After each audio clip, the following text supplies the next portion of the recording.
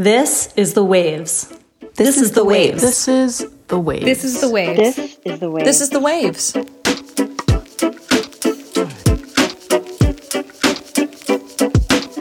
Welcome to The Waves, Slate's podcast about gender, feminism, and the odds and ends left over after Thanksgiving is done.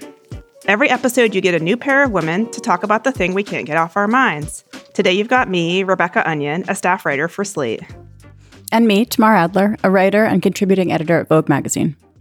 It's Thanksgiving, the grandest of leftover holidays. And as the media has been telling us for the past couple of weeks, the food for it is more expensive this year than it's been in previous years. With that in mind, we'd like to talk about the way that odds and ends, bits and bobs, end up getting reused in American households and how that reuse relates to gender, both during this holiday that we're celebrating today and beyond. I am obsessed with this question, and I am not super amazing at reusing like Tamar is. She's like a black belt in the practice. I really do enjoy sort of the game of working through everything in the fridge. It feels very tangible to me and very pleasing. So I should say that in my house, I'm married to a man, and I've been with him for 15 years, and I have one preschooler. We have definitely specialized where he does all the fixing of objects and the more long-term money planning and car maintenance and actually vacuuming, since he cares more about that. And I do everything with food. Like, he basically lives in a restaurant. I do the planning, the cooking, the end game, everything. I do sometimes wonder, I enjoy all this, but I do sometimes wonder about the degree to which I'm sort of like not seeing the burden of food the way that other people do, which also includes the burden of figuring out what to do with the food once the meal is over, which is, for a lot of women in relationships like mine, I think it does fall to them. And Thanksgiving is a time when this comes into focus. Tamar, I know that you think about this constantly. Why are you interested in this topic?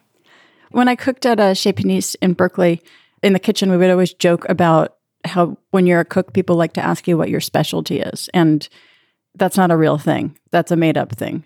But I actually have a specialty, and it's leftovers. And I can't believe that.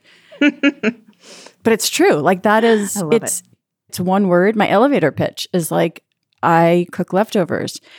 I've thought about why, and it's not loving cooking leftovers in particular. I've decided that it's like a constellation of psychological tics or idiosyncrasies where it's like, I love an underdog more than anything. If there's an empty restaurant and a full restaurant and you're supposed to go to the full one because it's obviously good, I want to go to the empty one. I feel like the pain of the empty seats. And then, whatever team is losing, that's my team. And then I obviously have been thinking about this a lot recently. I'm in therapy. And then I think I have like a hero complex where whatever it is, I think just by my attending to it, I can save it. And then I think it's also like, I want people to feel like everything's going to be okay at all times. My impulse is like, it's going to be fine. It's going to be fine. I'm sure I can make that fine. And so when you kind of smush all those things together into like a delicious meatball made of things of many vintages, you get somebody who like is just a leftovers expert. Okay, I love this so much. I can't wait to talk about all this with you. Coming up, we're going to talk about all the different ways that leftover management ends up gendered and whether it does and if we should be talking about it that way.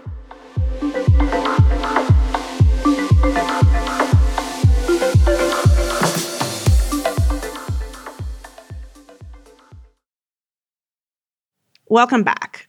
So in this first segment, we're going to talk about how leftovers work in American kitchens, and especially how the dynamics around leftovers unfold in houses where there are men and women living together.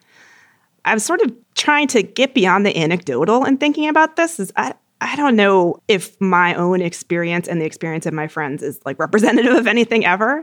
My own experience is that if things in my fridge are rotting, it's me who's going to save them. Speaking of, Tamara, your idea of being the one to rush into the rescue. And my other experience is that if things are rotting and they need to be put in the compost, I'm the one to put them in there. Tamar, what's your experience in your personal household with leftovers? Yours mirrors mine precisely. I'm the one who puts it away. I retrieve it to be repurposed. And if it's past repurposing, I compost it. And if the compost gets full and I haven't brought it down to the compost heap, then stuff has to go in the garbage until I empty the compost. And probably, as in your house, it's not that it's not a shared value. It's a completely shared value in my household, but the responsibility for maintaining that value as it pertains to food is on me. So let me ask you, does your husband cook? How much do you want to say? Well, in public? like more. Okay, so then more. It sounds like he cooks more than yours does, but I think in a way that relates pretty directly to the question of whether or not more sustainable cooking or cooking leftovers becomes a woman's work. He likes to cook a thing that he wants to cook. So he really likes making burritos and tacos, but he likes to have the exact ingredients that he wants. So he'll buy canned black beans to make it, even if there's another kind of bean in the house. So like some of that is just anybody's comfort level. I do most of the cooking. And so it makes sense that he sort of wants it to be good and wants to practice. But it still is circumscribed in a way my cooking isn't. Mine is as opposite from that as you could get. How about you? I'm sort of like a traitor to the feminist cause a little bit in having given up so completely, but it has to do with my pleasure around it also to some degree. And I feel like since I was curious about the sort of like the bigger picture of like if there's been any, larger academic work on the question of leftovers, when I looked into it a little bit, I was like, I think the problem is that like at least in my house and maybe in other houses, if some of the stuff that I've been reading is any indication, is that cooking is one thing and then procuring, it's like cooking is like, as you know, it's like wrapped in so many other activities like planning and procuring and then cleaning up. And then also like what one sociologist that I was reading about leftovers, the only person I could find who wrote specifically about leftovers, described it as a divestment practice, which is sort of like a super academic way to describe what ends up happening. But I found actually a little bit useful in trying to think not just about how leftovers work in my house, but also how like giving away like my child's grown out of clothes, like making sure that the hand-me-downs like land in the hands of someone who can actually wear them. That's like another example of a divestment practice, which is like kind of like not glamorous, but necessary. Can you say a little bit more about cooking and all the layers of cooking practice as a divestment? Yeah. Well, I mean, I think I like that what you said about values. I think that if you're going into cooking, thinking about it just as like at 6 p.m. on a Tuesday, I'm the one who's going to put like all the ingredients together and make sure that it makes it to the table. So you wrote a book, An Everlasting Meal, Cooking with Economy and Grace, which I always think of as a never-ending meal, but it's actually an everlasting meal. Which is really funny because I actually tried to call it a never-ending meal because I thought everlasting sounded way too like catechetic and religious. But the marketing people at Scribner thought that never-ending sounded either like total drudgery, like you're just sitting there and you're like, oh my God, will this ever end? Or like a really serious sort of problematic, not funny binge eating thing where you're just like, can't stop eating. So it's everlasting. Everlasting. I first read it a couple years ago and it's a very unusual, I don't even know if you call it a cookbook. I mean, there are recipes in it, but it's more about sort of a theory. And the theory is that everything in a kitchen kind of happens in a long chain, like everything is locking together, or like all the different ingredients, like one ingredient is leading to the next meal and the next meal and the next meal and the next meal. So when I read this sort of the sociology about divestment, the idea of divestment, it was interesting because even, the articles that I was reading about leftovers weren't really even getting at it like you were, because they're talking about eating leftovers as literally there's like, a Pyrex container in the fridge of Tuesday night's meal. And are you going to have it for Wednesday night's meal? Whereas your idea is a lot like more complicated, but also maybe, I don't know, intuitive to me, which is like repurposing different ingredients, not just like I'm having the same meal again and again, but like different parts of the meal are stretching like from one day to the next, to the next, to the next. And in the interest of historical accuracy, it is in no way my idea. I mean, I wrote the book that we're talking about, but my main point then was and remains that this is just what cooking is. I sort of articulated it then as an everlasting meal. Now I'm writing a whole book of leftovers recipes so that you don't start with 1 cup flour. You start with leftover pumpkin pie. This is just, I mean, it's called sometimes cucina povera or peasant cooking, or it's just called cooking. But there has been no point in human history when women who have always cooked all of the food that we have eaten to survive, other than fancy food, high-end, haute cuisine, women have always used what they had to make the next meal.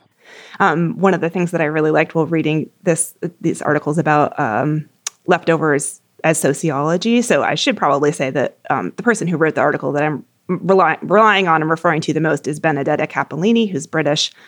She did a study on leftovers where she looked at middle-class British families. So this is in the 2000s.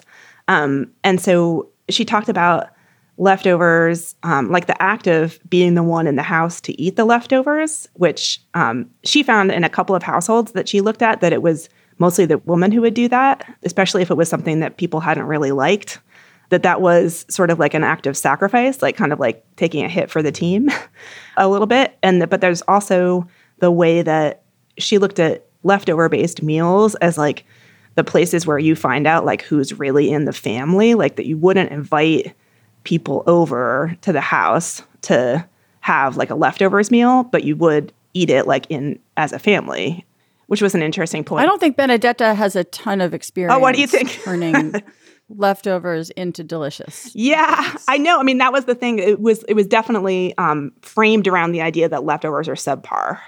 That it's like something. Yeah, which I mean, I get, but I just think it's worth saying.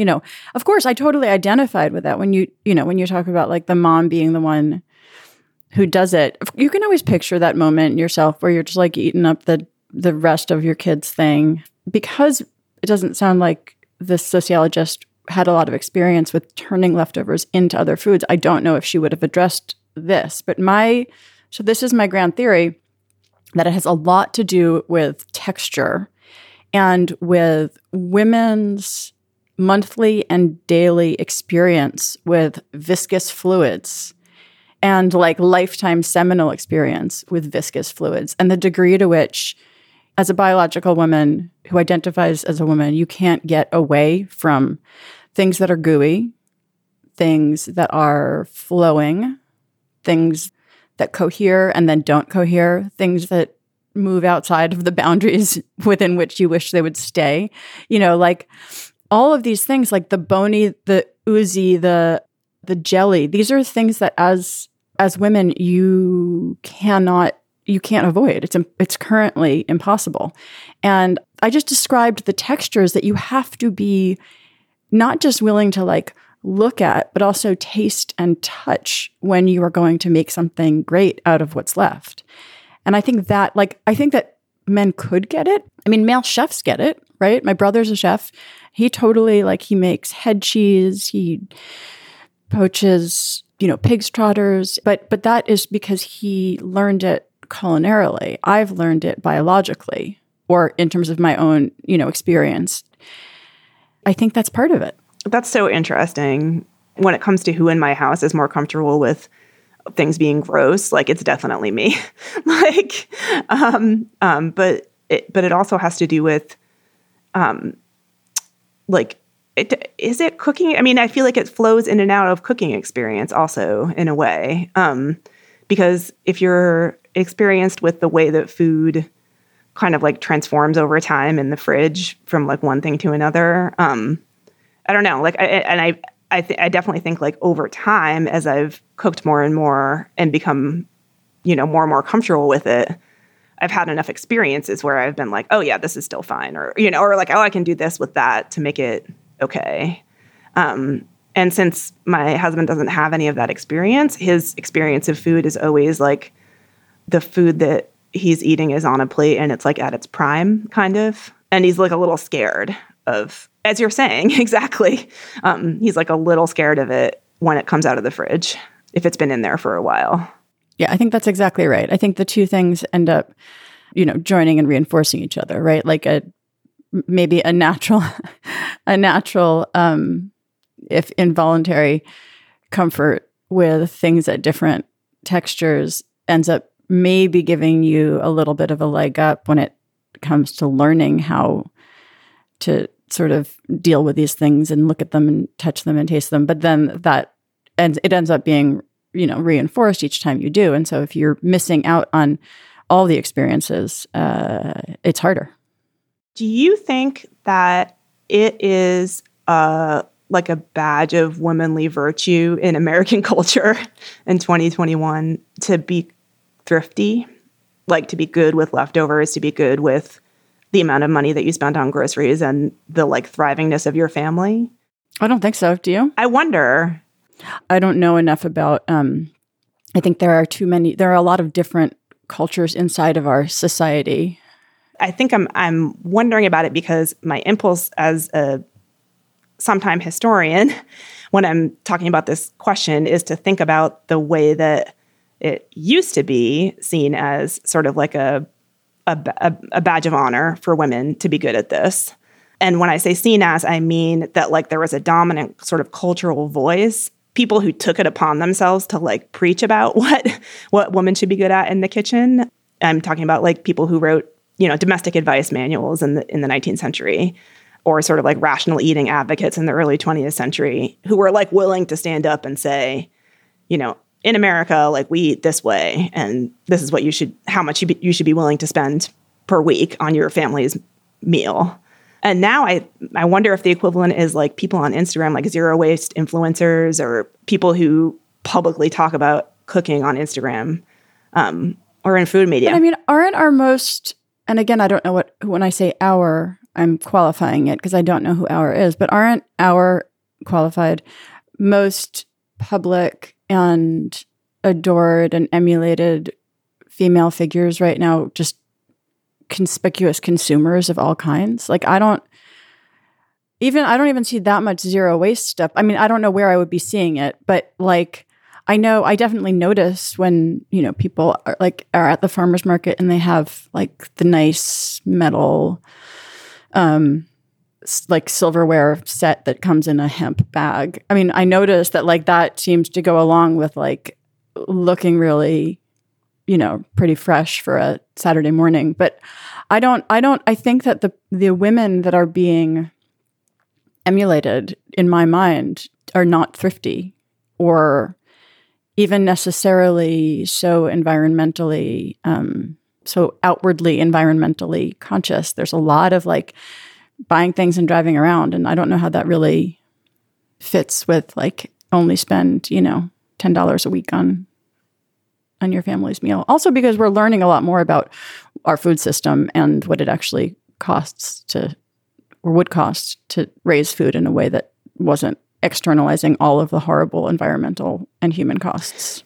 You feel like us learning that about the food system is sort of changing the face of thrift in a way? It would have to. Yeah. In the late 1800s, when somebody was writing a sort of housewife's guide to how you feed a family on $1 or whatever, our country still had mostly small and mid-sized family farms. And so buying one whole chicken a week for a certain price was something that could kind of like logically fit together. If you buy the cheapest chicken now, it's coming at the cost of the meat packers' lives, the soil life of where it was raised. The food system has changed so extremely from when those housemaker tips were coming out that I think it would just, the whole equation would be different. We're going to take a break here, but if you're enjoying The Waves, we'd love it if you like and subscribe to The Waves wherever you get your podcasts. And if you want to hear more from Rebecca and myself on another topic, check out our Waves Plus segment, Is This Feminist?, where today, Rebecca and I are debating whether it's feminist to cook for your date or to be cooked for on a date.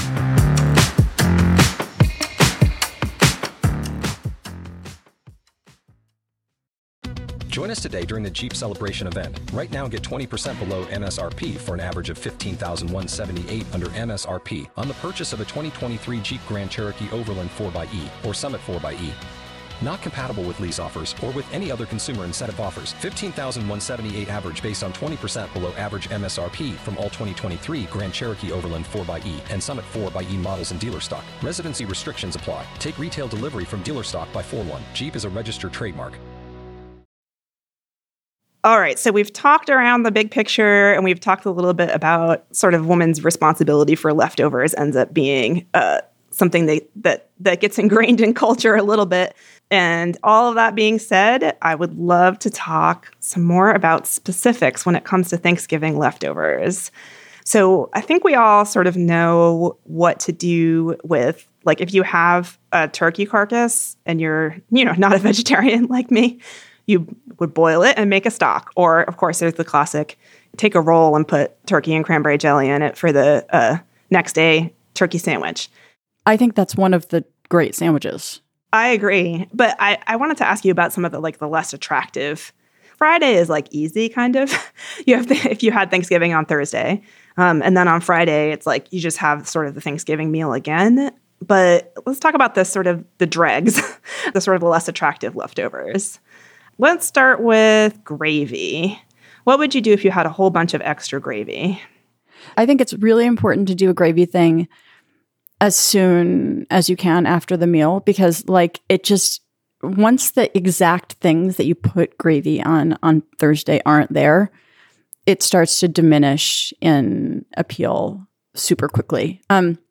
So what I like to do is turn it into a ragu, braise a bunch of a different kind of meat. It's okay, you'll use your turkey, but beef, slow cooked beef, and use the gravy as some of the braising liquid. And then I'd also, of course, water it down with a little bit of your turkey stock and probably some wine, like the leftover wine in that one bottle that you find under the, easy lazy boy or whatever.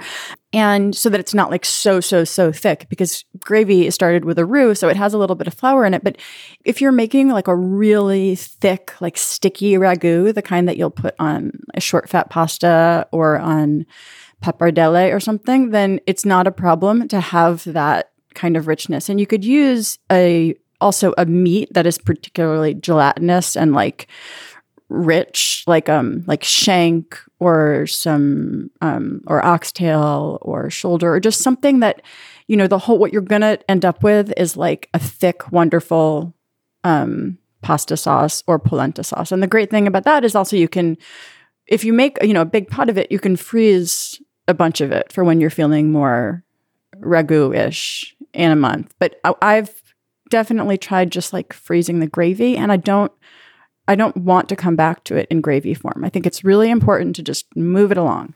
Yeah, that happened to me last year. I froze the rest of the gravy, or a couple years ago. I froze the rest of the gravy. It's still there, right? Yep, it's definitely still there. Taking up space in my chest freezer. Okay, what about the purees? Speaking of texture, these get glutinous. Mashed potatoes, squash, and sweet potatoes. I always make too much sweet potato puree, and then I'm just okay, now what? Yeah. There are so many. I think that these are another one where kind of the faster you transform, the better off you are. So one direction you could totally go is a scone or a biscuit. They could be if you, even without my giving a concrete recipe, I'm actually still developing at least one of these. But if you were just to use sweet potato puree instead of the liquid in a scone recipe, that would work. If you have a scone recipe that calls for a half a cup of milk or cream at the end, you could just use sweet potato puree. And if it's really sweet, cut down on the sugar. Sugar doesn't do a ton in scone recipes. So that's one. Another that's really good, depending on how sweet yours is to make it into a Thai style curry where you, or soup, or like curry flavored soup, where you start with cooking a little bit of curry paste in red curry paste. So it's not all brown at the end, because red plus orange is nice, but green plus orange is not as nice. But you could cook the curry paste down in a little bit of coconut milk and then add your puree and coconut milk. And then you could add some shrimp or some fish and make it into like and make it really, really spicy, really, really different from your Thanksgiving meal. If your Thanksgiving meal wasn't spicy, put in a lot of Thai basil, something like that. Can you freeze like portions of the purees? I mean, I know I've tried freezing mashed potatoes before, and that worked out okay, actually. No, not mashed potatoes. But sweet potatoes. Okay. Well, I've never had, I don't feel like, I think potatoes don't freeze very well.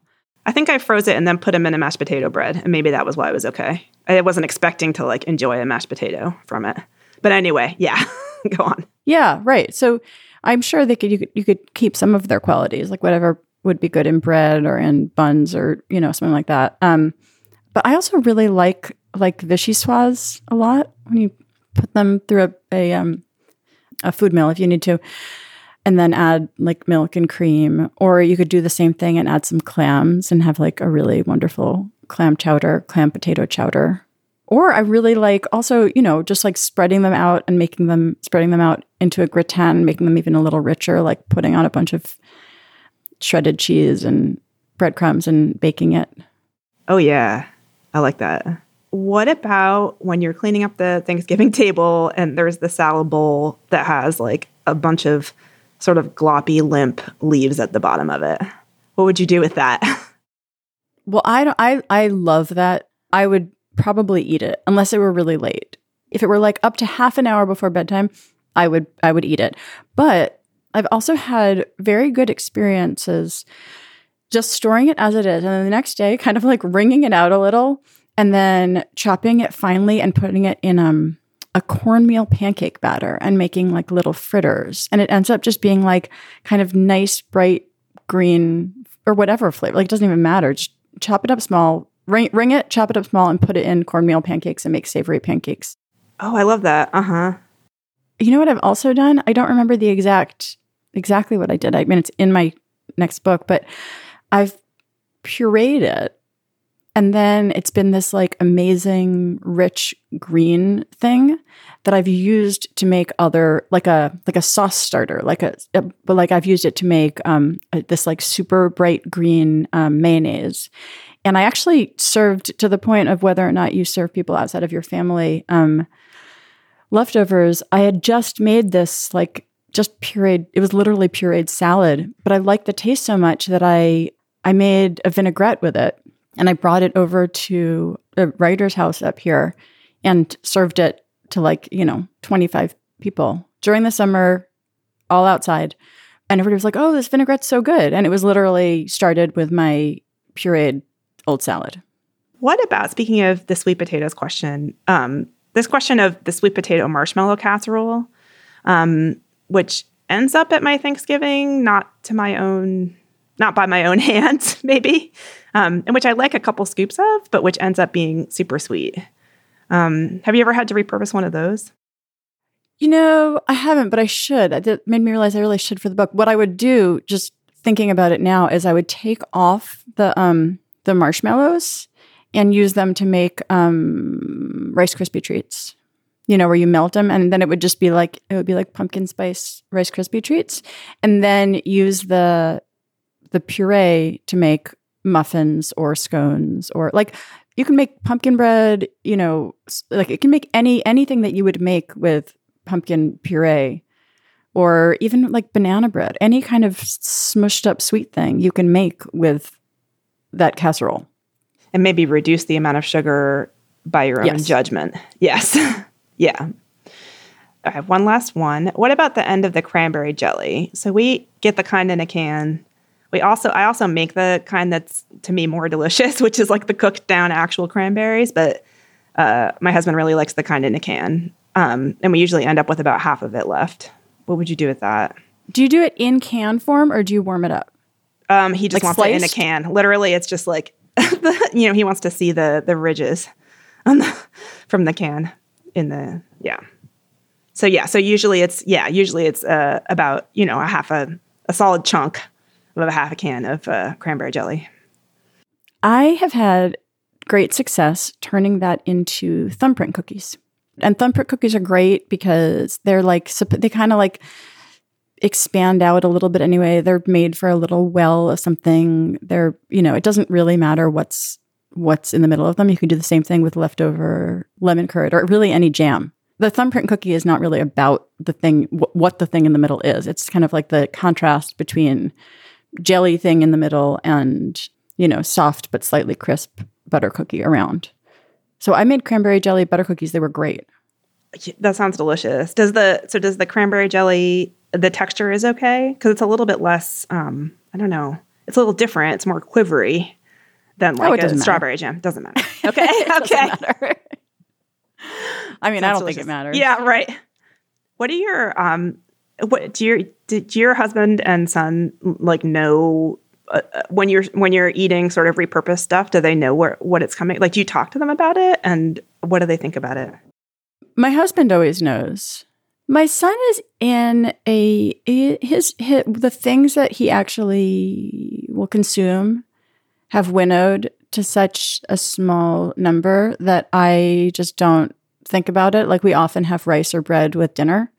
And so with him, it wouldn't matter whether it were leftover or freshly made. If it's not one of like 4 things that include rice and bread, he's as uninterested. I see. How old is he?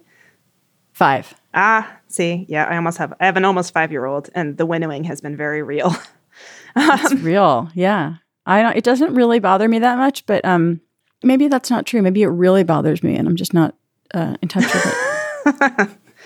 It only bothers me in public, I got to be honest. It doesn't bother me in private, but... Oh, yeah. It's embarrassing. Yeah, it's embarrassing. And I bet probably, even for you sort of seems like you maybe live in a world of people who really care about food. Yeah. I mean, people definitely expect him to be like super good at eating and are surprised when he isn't. I really think that what you eat when you're 5 is not what you eat when you're 15 or 20. I have faith. Me too. So before we head out, we want to talk about some recommendations. Tamar, what are you loving right now in life that you could recommend our listeners try? The first one's going to sound really lame and kind of gendered, so I just want to say that. But I'm a lifelong inveterate slob. Where like my husband, when he met me, couldn't understand why there was always a pile of clean clothes in the middle of my bedroom. But my thinking was like, I'm going to have to put them back on anyway. So why not just leave them there where I can see them all? But then it also recently has really been stressing me out to just have stuff absolutely everywhere. And I'm right now trying to accept that I don't have to, if I am going to do sort of organizing and sifting through things, it doesn't have to be in the margins of my day, which is, I think, why I don't do it.